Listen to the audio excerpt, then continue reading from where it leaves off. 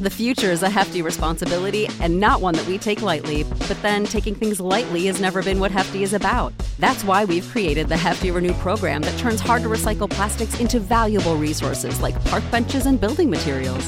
To participate, simply fill up an orange Hefty Renew bag with accepted items, tie it up, and drop it in with your regular recycling. That's it. It's that easy. It's time to rethink recycling with Renew. Particular valued resources may vary by geography. More info available at heftyrenew.com. You know how to book flights and hotels. All you're missing is a tool to plan the travel experiences you'll have once you arrive. That's why you need Viator. Book guided tours, excursions, and more in one place. There are over 300,000 travel experiences to choose from, so you can find something for everyone. And Viator offers free cancellation and 24/7 customer support for worry-free travel. Download the Viator app now and use code Viator10 for 10% off your first booking in the app. Find travel experiences for you. Do more with Viator. Hello and welcome to the Modern Adventurer podcast, where explorers and adventurers tell their stories.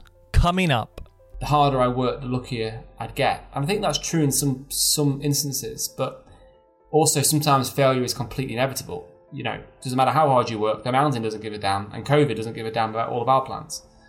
And it's being able to reframe failure and think, okay, what can I learn from this? How can I use this experience to come back stronger? So after a bit of sulking, you know, you take responsibility, and then another year of training, another year of fundraising. I went back to Everest in 2015, and this time we were on the same team, same format, and then we were in the Khumbu Icefall, which is just above base camp, moving to Camp 1 for the first time, and the earthquake hit Nepal. So we were in the icefall about 6,000 meters when the ground started shaking. We got hit by a big powder avalanche. I'm John Horsfall, and on this weekly podcast we talk to adventurers and explorers from around the world who have made remarkable and daring journeys in recent years. From Everest climbers to polar explorers, world record holders, and many more. I hope this podcast sparks ideas and inspires you to explore and go on an adventure of your own. But before we start, if you're enjoying the show, sign up to our monthly newsletter at zebraadventures.com, where I'll show you behind the scenes, I do giveaways, and offering you the opportunity to come on an adventure. My next guest is an adventurer and charity ambassador from England. On this episode, we are talking about the back-to-back disasters that happened to him on Mount Everest, what went wrong, and the fallout from it. He has completed numerous endurance challenges, raising money for mental health charities. And on today's podcast, we are talking about mental health. He is no stranger to adversity, suffering epilepsy and bullying in early life, and he now uses this as motivation for his outdoor challenges, and now helps others to overcome theirs. I am delighted to introduce Alex Staniforth to the show. Hi John, thanks for having me. Alex, great to have you on the show. You are no stranger to adversity and challenges, and I think it's great that you use these life challenges through your outdoor adventures. Probably the best place to start is with how you got into these adventures. Yeah, so to take you back, it, like most of these things, tend to start in childhood. I had a very normal start in life, if you can call it that way. My parents gave me a great start. I was brought up near Chester, and I had a pretty normal start in life. But when I was about 9 years old, everything kind of changed because I had a mild form of epilepsy, which was quite a terrifying thing for a young person to go through at such an important age. Now, that itself was only very mild, fortunately. It was brought under control, but led to lots of different challenges. I was relentlessly bullied all the way through school, which just shattered my confidence and left me feeling worthless. Suffering with anxiety and panic attacks, where even having a seizure in McDonald's meant that just the smell of fast food could trigger a panic attack for many years. So that made school pretty challenging. And I hated sport at school. I hated PE, very far cry from where I am now. And most weirdly of all, I've had a stammer ever since I've been able to speak. I mean, I've never known life without having a stammer, which is pretty unusual when I'm now a motivational speaker for a living. But that kind of sums up really my journey, is that it's all been about overcoming adversity and using physical outdoor challenges to overcome personal challenges, never really settling for base camp, never following the beaten track, and I guess trying to make the biggest difference that I can along the way.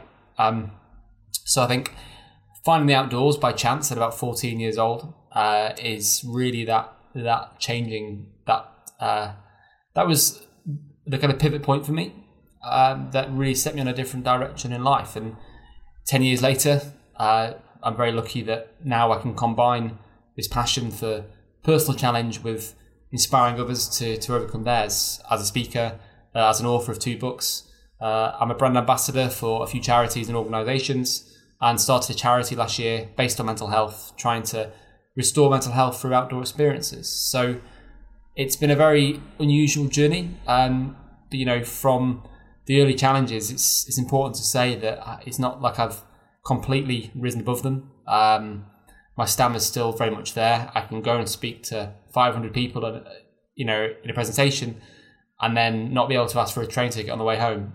Or I've smashed up phones at home just for the frustration of being unable to say my own name. Mental health has probably been my biggest challenge of all. And I think that's the important message, is that we all have those peaks and troughs. The most important thing is just to keep on going. So when did you get the idea for Everest?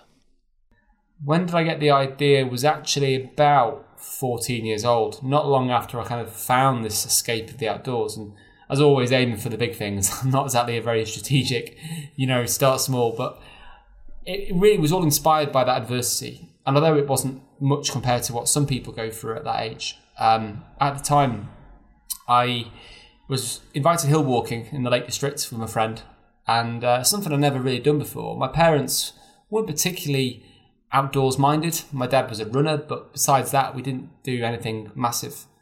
And on that walk in the Lake District, one May 2010, I just remember asking the question to myself, where's Mount Everest?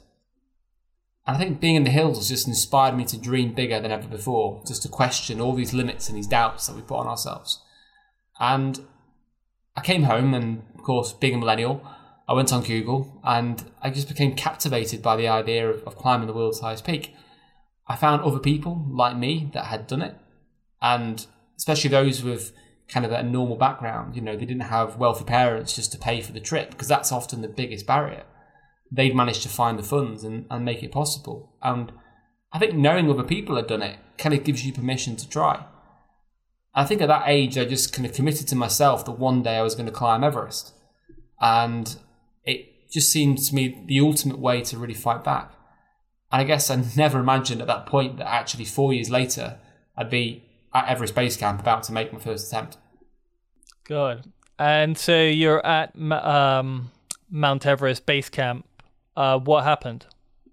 Well, I've got caught up in the 2 biggest disasters in Everest history in 2 consecutive years. And yeah, it didn't go to plan. These things rarely do. That's pretty much the same as life. And we got to base camp after 3 weeks of trekking in. I was with a team led by the same climbing instructor who'd first taught me rock climbing in the lakes. And we spent 3 weeks walking from Lukla. Then a day before we arrived, a huge avalanche in the icefall killed 16 climbing Sherpas. So it all went pear-shaped. We had to pack up and go home, obviously, without stepping a single foot on the mountain.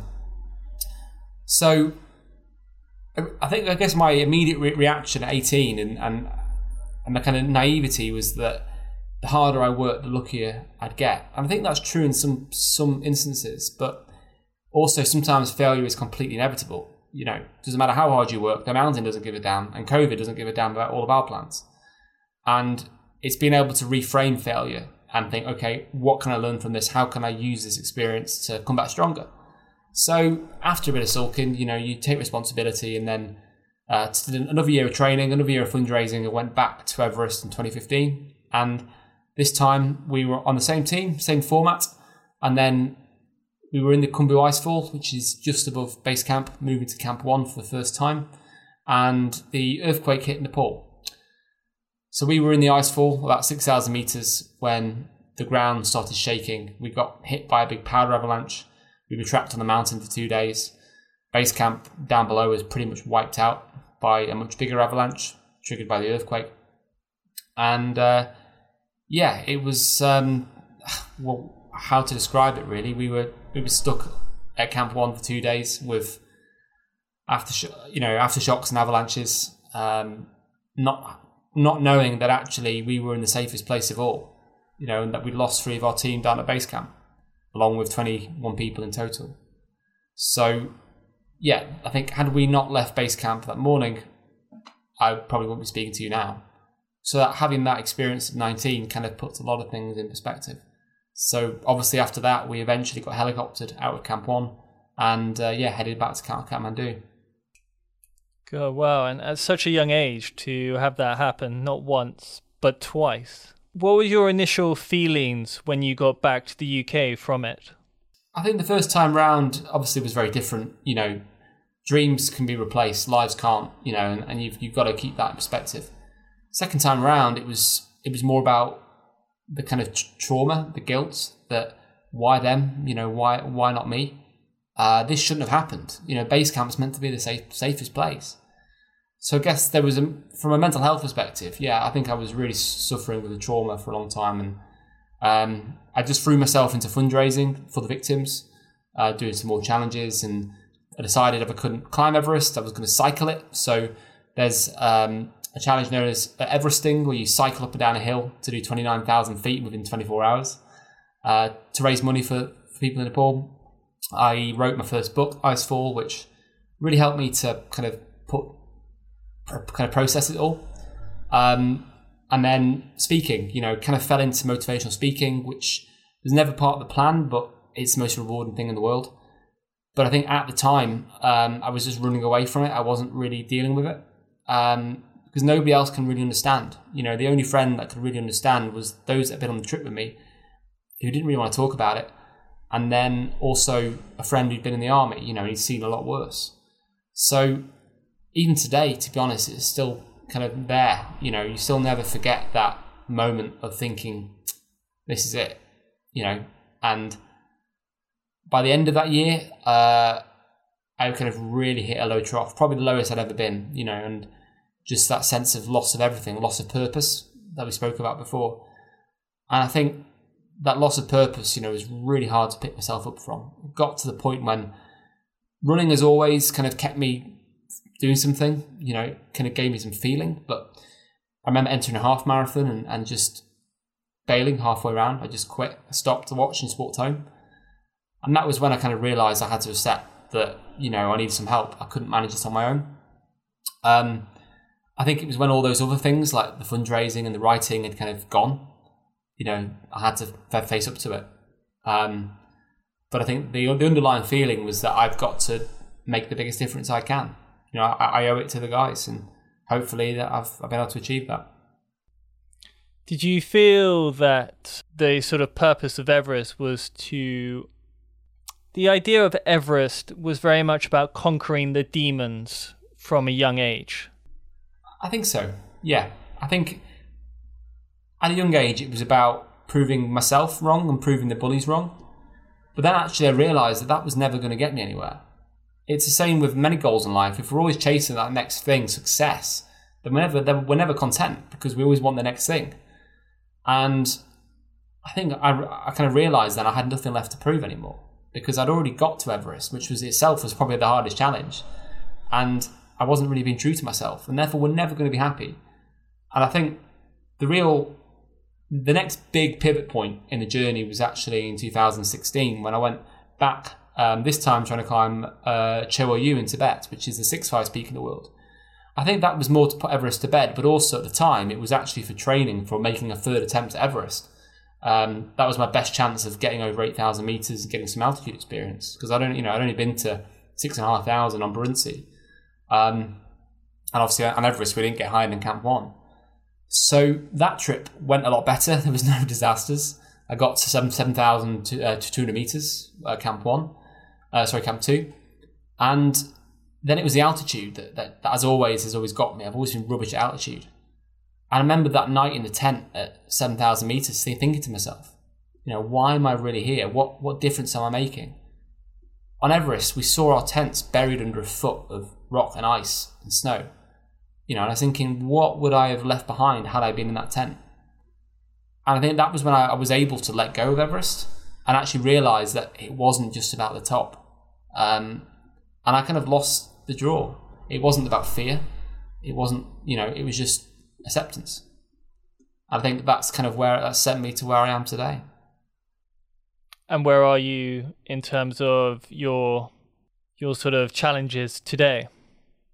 Well, since that, it inspired me to kind of stay close to home for challenges and adventure. I mean, I've always loved running. That's probably been the only sport I'm marginally good at or built for. I'm useless in the gym and everything else, and I've always enjoyed running at a kind of a competing level. Up to probably marathons, probably my strongest distance. So I'd had to sacrifice all that for Everest because of the injury risk and everything else, and I just enjoyed that just to keep me ticking over. But I was inspired by Elise Downing, who ran around the coast of the UK the year before, and I loved how she kind of carried people on the journey. People were joining her along the way in various parts of the country, and it was just a really good way to raise awareness and to see what we have here in our home soil, something that I'd always taken for granted. So I came up with the idea of a whole new challenge called Climb the UK, which was climbing to the highest points of all 100 counties in the UK. And that was a kind of human-powered 5,000-mile journey, cycling, walking, running, kayaking in 72 days. And that was all raising money for Young Minds, a mental health charity. And I threw myself into that, and it kind of became my new Everest. And I realised then that was what it was all about. It was about the journey. And that was the hardest thing I'd done. And it was the only thing where I'd ever actually achieved what I'd set out to do. So that gave me a really big confidence boost. And from then on, I spent a year basically training for a marathon because I was writing my second book, Another Peak, and didn't really have time to go off for months and months doing a big challenge. So I just ran and tried to bring my times down for a sub-3 marathon. And then since then, 2019, I moved up in the Lake District, so that kind of took up my energy for the year. Just did a lot of fell running, a lot of races. I've done the odd spontaneous thing. The end of 2017, I tried to cycle from home to Edinburgh in one hit, which from Chester originally was about 310 miles. So I kind of like the sporadic, spontaneous endurance stuff. But in terms of big projects, I felt I was overdue like a big challenge. So last year in August, I ran the National Three Peaks.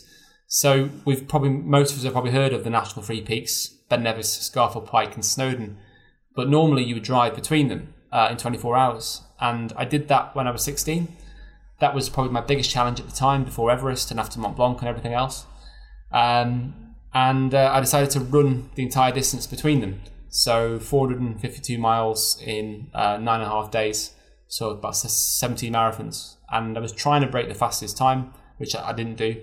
But that was my focus for last year. And I think definitely for the foreseeable, ultra running is my thing. I've always loved endurance and those really long, painful things. But I think that's where I want to focus my energy now, is close to home and just trying to do things differently. I'm never really interested in the conventional challenges. And that's been a really rewarding change, really. What was that Three Peaks challenge like? Because you're over 9 days. Were you self-supported, or were you doing it sort of solo and just sort of relying on, I'd say, sort of credit card touring types?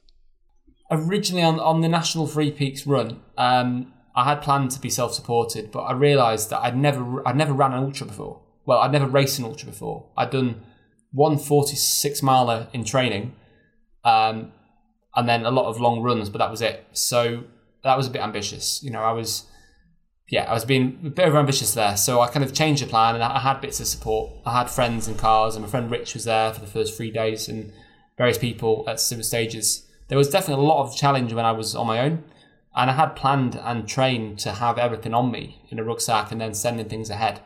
But with the mileage and everything else, it just didn't work. So I did have a kind of various support cars, but it was self-sufficient as much as it could be. You know, I didn't have like a dedicated vehicle all the way. I was still having to faff around in hotels and B&Bs, picking up my own food, picking up my own supplies. And I think when you're doing sort of nearly 50 miles a day on tarmac, you kind of really need that. And I wouldn't have got there without that, for sure. For people listening and watching, mental health is a huge part of what you do. And because it sort of sometimes creeps up on people without them even realizing. You know, someone who you see on a day-to-day, every day, looks like they're doing well, but behind sort of closed doors or behind the sort of exterior, deep down, there are always issues that sort of creep up on people. How does mental health sort of affect you? And for people listening, you know, how can it be spotted? Well, that person that you describe, you know, that kind of looks like they're okay was me and still is me. I mean, I guess it all triggers back from anxiety when I was younger and the panic attacks with epilepsy. But in terms of a more kind of diagnosed problem, I first had depression when I was about 16. That actually happened when I was injured. I couldn't run. And losing my outlet, my escape, suddenly just completely threw me. Combined with a few other things. I think I'd always been very prone to it because being a perfectionist and very high achieving mindset. And I think I was always very vulnerable to low mood and low self-worth. And then, as always, running kind of got me back out of it, having challenges, having purpose. And I think I've had sort of peaks and troughs since then, but it got a bit more challenging the second time round I got injured. And again, I was about 16, and that was when the eating disorder started. And that made things a whole lot more complicated because I've always loved food, and obviously as a runner, as an athlete, you need a lot of it. But then that became my coping mechanism, that became my only control, and that quickly got out of hand, led to an eating disorder. You know, that was like bulimia and binge eating disorder. And that's kind of been with me ever since. I mean, 9 years later, it's never gone away. You just learn to deal with it. You know, I've never seen food in the same way again. And there's definitely a risk for athletes that we need to be more aware of now, is this whole culture of earning calories and training. And it's quite risky because I fell into that. Now, I was able to recover from that, but ultimately I wasn't really managing it very well. I had episodes where I struggled. Sometimes I was fine. Another bout of depression after Everest when everything went wrong, understandably. And that was when I went for help. You know, I realised that this is something I couldn't manage on my own. And I guess that was when it got so bad that, you know, I needed medication. But I think I've always believed in kind of purpose, not pills. And it didn't work for me. You know, before that could really help, I'd been able to almost get myself out of it by finding a new purpose, finding a new challenge. And I'm not saying that it's not for everybody. You know, people have to find what works for them. But what really inspired the Climb the UK challenge was the fact that it took me longer to get an appointment for my mental health than it did to cycle around the UK. And that kind of highlighted just a lack of support available. You know, I was always able to kind of pick myself up through the outdoors. But as for today, I mean, at the end of 2018, after that year of training and trying to race and knock my times down over marathon, I'd fallen into the trap of undereating and overtraining. And I guess that eating disorder still manifests itself now. You know, I still have to be very careful. I got injured at the end of that year. Couldn't run again. A few other things were going on.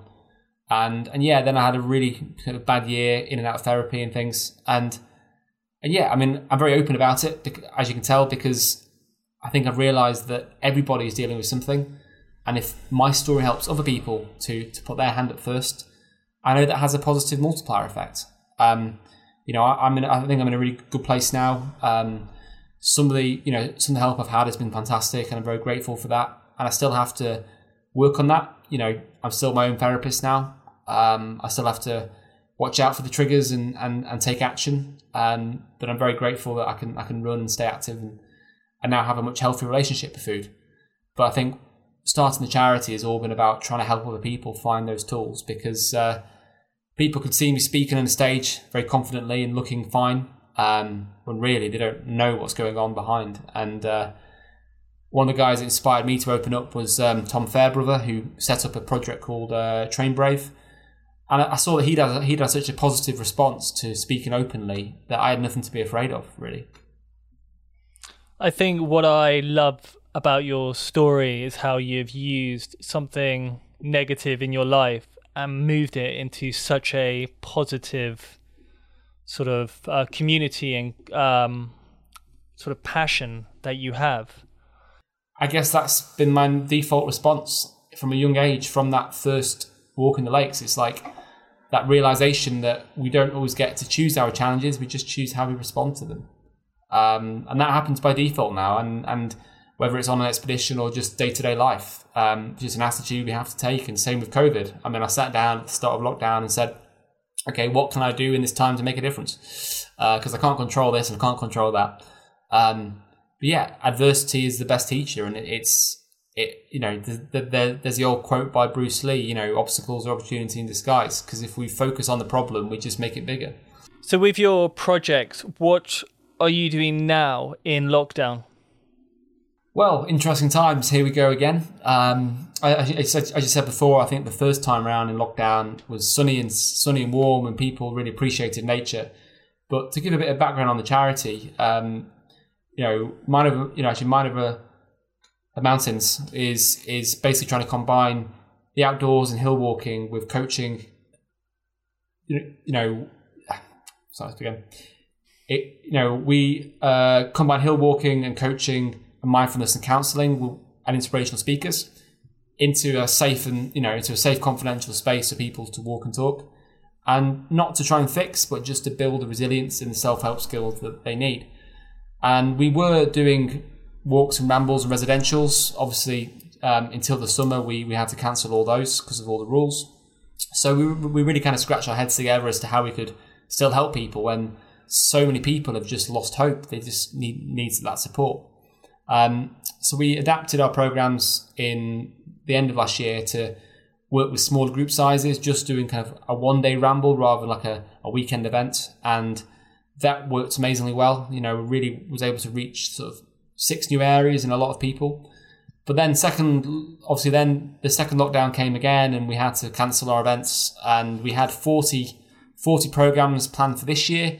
We've had to obviously cancel the first few, and we're hoping we can get back to them as soon as possible. But what we've been doing as a charity in the meantime is a lot of virtual things. So we have like a virtual gathering space where people can come and be a part of an online group guided by a coach, just to share their struggles, their joys, and just get some mindfulness. And I've just started our base camp sessions as well. So we're interviewing, inspiring, outdoors people and adventurers and athletes, just to share what they've learned from their adventures, and combining that with some outdoor skills from our team. So we're kind of inspiring and educating people just to keep them connected whilst we can't get together in our normal events. And as always, we have bursaries so people can access our work for free if they're having hardship or financial circumstances. So that's taken up a lot of my energy in the charity, but got a great team behind it. And my Free Peaks raised £11,000 for us, so hopefully can sustain a lot of our work for the year ahead. And then personally, speaking has obviously all gone virtual. I've not spoken to a live audience since March last year, and that's going to probably last a bit longer. So enjoying the challenge of speaking to companies virtually, and just grateful to have that. And I guess from an adventure point of view, it took me a long time to get back to normal after the Free Peaks. Turns out it's not a good idea running 50 miles on tarmac. So just easing myself back into running and keeping me sane during lockdown. And we've just started a new virtual challenge called the Lockdown Lap, because I think people have lost races, they've lost goals. So I thought, well, what can we do to keep people motivated to get the benefits of being outside, even when it's dark and wet and cold? So this Lockdown Lap was an idea that people can virtually log their miles, and we can try and get around the coast of the UK, which is 11,000 miles. We did that in 2 weeks with sort of 200 odd people. So we're now going around the world. And then personally, I'm just building up my mileage again for the next challenge in the summer. Oh, amazing. Well, I have to say I'm a big fan and absolutely love what you do. I think it's absolutely amazing and truly inspiring. Well, there's a part of the show where we ask the same 5 questions to each guest each week. With the first being, on your trips, what's the one item or gadget that you always take on your trips or expeditions?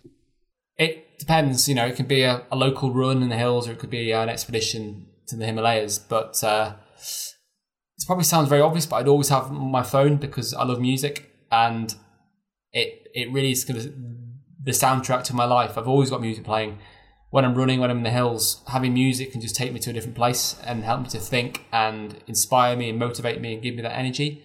So as long as I've got access to music on my phone or a player, then that could be my reset if I need to just escape. Okay, very nice. What is your favourite adventure or travel book? Well, I was very lucky. Bear Grylls did endorse my first book, Icefall, so I was so chuffed about that. But his book, Mud, Sweat and Tears, came to me at a really important part of the journey, because it was, when I mentioned before, when I was in a really low trough, I was injured, I was depressed, I couldn't run. I couldn't run for nearly a year, and I was told I may never train properly again, let alone train for Everest.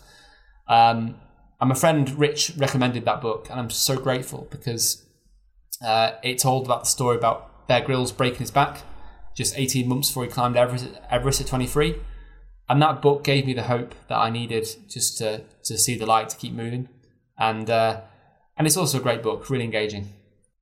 So you were off for a year. What was that after? That was nearly a year. So that was just after Mont Blanc, before Everest. So Everest was 2014. This was the end of 2012. So I lost nearly... I thought you said you were injured. Yeah, I was injured for nearly a year before Everest. So, I couldn't do any running anyway for quite a while. So that was a big setback. And whilst I had this Everest goal in mind. Was that shin splints or broken ankle or? Interestingly, it was like shin splints, but it was actually it was a growth spurt. So I had this undiagnosed shin pain, and every scan and test in the book you can have, and it was basically a growth spurt causing inflammation. But yeah, it taught me a lot, and it was a really tough time because I couldn't escape with that. And I've had various injuries since, like most athletes, and just a lot more careful nowadays. All right. Why are adventures important to you? I think challenges make life worthwhile. I think staying in our comfort zones, doing the same old, just kills our potential. And quite literally, if we'd stayed at base camp on Everest, it probably would have killed us. I think for me, it just makes life rich, worthwhile. We see things in a different light. You realise what's important. The list could go on, really. That's very true. What about your favourite quote? I've got lots and lots of them. You can reel them off. Well, I can't claim any of my own because I pinch them off the internet. But one of the most important ones to me, I think, came to me from one of my inspirations, Becky Bellworthy, who she climbed Everest when she was 20. A few years before me, and she passed on a quote which is, "The greatest suffering brings the greatest successes." And I actually wrote it on my wall in big pen in front of my bed. So every day I woke up and saw it, and that was like my motivation for Everest, was actually realizing this was worthwhile. And then if I could throw in a second one, probably "It always seems impossible until it's done" by Nelson Mandela. And that was so true. Sometimes it feels so impossible, and then before you know it, you're there. I could go on, really. No, they're good quotes. Very good indeed. People listening are always keen to travel and go on these sort of grand adventures. What's the one thing you would recommend for people wanting to go on an adventure like you? Well, interestingly, today I got an advert in the Post about flying to Europe this summer, which is a bit optimistic considering the current lockdown, but we've got to keep thinking forwards, haven't we? Because I'm sure all of us are missing travel. Obviously my adventures have been in the Himalayas, in Nepal, which are quite far flung, they're quite big, and I'm so lucky to I've been over there. But I think sometimes if the goal's so big, it can be quite daunting. I think you've just got to sometimes take those small steps, not necessarily throw yourself in the deep end. So for the short term as well, it might not be bad advice just to stay in the UK, go to a completely different part of the UK or your home country, wherever that could be. And I think you really get an appreciation for what we have here as well. And some places the UK just blew me away. But I think if that doesn't appeal, if they do want to go on a big grand adventure, then obviously all the fundraising and everything, there's a lot of things to commit. But I think you've just got to set the date. Until you set a date, put something in the calendar, life gets in the way. And it doesn't become a must, it becomes a want. So I think realistically, be realistic, but then set a date and scare yourself a little bit. There's a little bit of fear there in terms of being out your comfort zone, because that's the most rewarding thing. Yeah, I think one of my favorite quotes was, if it scares you and excites you at the same time, then it's probably worth doing. Yeah, and if it doesn't scare you, it's not big enough. But yeah, I think it might be more realistic for the short term to do stuff in the UK, but that's not a bad thing. No, I think international travel is probably very much out the window for the next 6 months. Unfortunately, yeah. I'm looking forward to that, but in the meantime, I'm just very grateful to be in the lakes and have mountains to run up and just put things back in perspective. Yeah, I'm very jealous of where you are at the moment. The lakes is the lakes are probably one of the most spectacular places in the UK. So, although I'm very grateful to be down here, I have to say the lakes is just stunning. So I'm slightly envious of you up there. I mean, I think I moved here for that reason. Just the hills give me hope, and being able to run in the hills while I'm not working, just to have that life balance for me is kind of what I needed mentally as well, just to really reset myself. And it's been kind of a therapy as well. After Everest, I came up here for a while, and just spending time in the lakes really helped me to overcome that. And just every day, it never gets boring. Even after the Himalayas, it's magical. Yeah. Well, what are you doing now, and how can people follow you and your adventures for the future? At the moment, like everybody else, I'm working at home. So there's still some plans for the summer. I'm just keeping those in mind. Another attempt at a fastest known time. And then until then, the best way to follow me is on social media. I'm on all the main channels: Instagram, Twitter, Facebook, LinkedIn. If anybody has any questions or wants to ask any advice, my inbox is always open. Visit my website, alexstaniforth.com. And then when I come up with some more challenges or virtual things, it'd be great to have people involved. So I'm sure everyone's wondering what adventures lie ahead. What's next? Nothing confirmed. I've got a few ideas in the pipeline, and after the 3 peaks, my body wasn't having anything for a while, and that's perfectly fine. But I think I've got a running-based record attempt, which is going to be something very different to what I've done before, quite sort of short and sharp. I'm looking into that at the moment. I think it'll be in the UK for the next, at least for the next sort of 2 years. But this one will hopefully be this summer. I'm definitely back in challenge mode now and looking for the next target. But I've never doubted myself as much as the 3 peaks, so I'm going to have to really push the bar now, and I'm looking forward to that. Absolutely amazing. Well, Alex, I can't thank you enough for coming on the show today. You have a truly remarkable story to tell, and really inspiring to many. And I just want to say thank you. It's a pleasure, John, and it's great to have the chance to share the journey. And hopefully give some people, a bit of inspiration as well. So thank you for having me. Well, thank you. Next time on the Modern Adventurer podcast. Always like 100k wins. It was no visibility. We're roped together. I didn't see Tarka usually unless it was a break. I would just see a rope heading into white. It was just a white box around me. I didn't know if I was going up, down, left, right. You felt sick all the time. No one could hear you cry, which was a bonus because I did a lot of that. But yeah, so it was really alien being in this white world. When he'd fall down a crevasse, because he was usually in the front, I would just feel the rope pull me to the floor, and I'd just face plant the floor. And then I know it's for me to now get him out of the crevasse. That was how you knew one was coming. Quite often we'd lay in a tent and hear the avalanche coming down and just look at each other and hope it's not taking us out. So that was quite stressful. Thank you for listening. You can watch the podcast on YouTube now, and don't forget to sign up for our monthly newsletter at zebraadventures.com. I hope to see you next time for another fascinating tale of adventure. But till then, have a great day and happy adventures.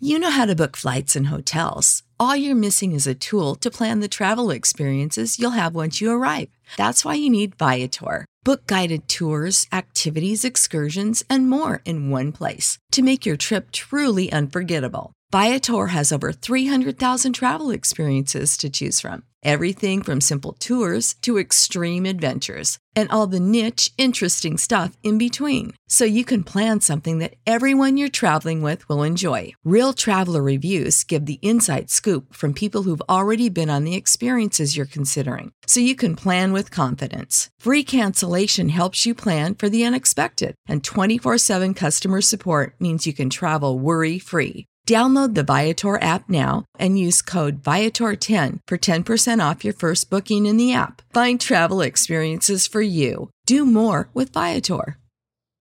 When you need mealtime inspiration, it's worth shopping Kroger, where you'll find over 30,000 mouth-watering choices that excite your inner foodie. And no matter what tasty choice you make, you'll enjoy our everyday low prices, plus extra ways to save, like digital coupons worth over $600 each week. You can also save up to $1 off per gallon at the pump with fuel points. More savings and more inspiring flavors make shopping Kroger worth it every time. Kroger, fresh for everyone. Fuel restrictions apply.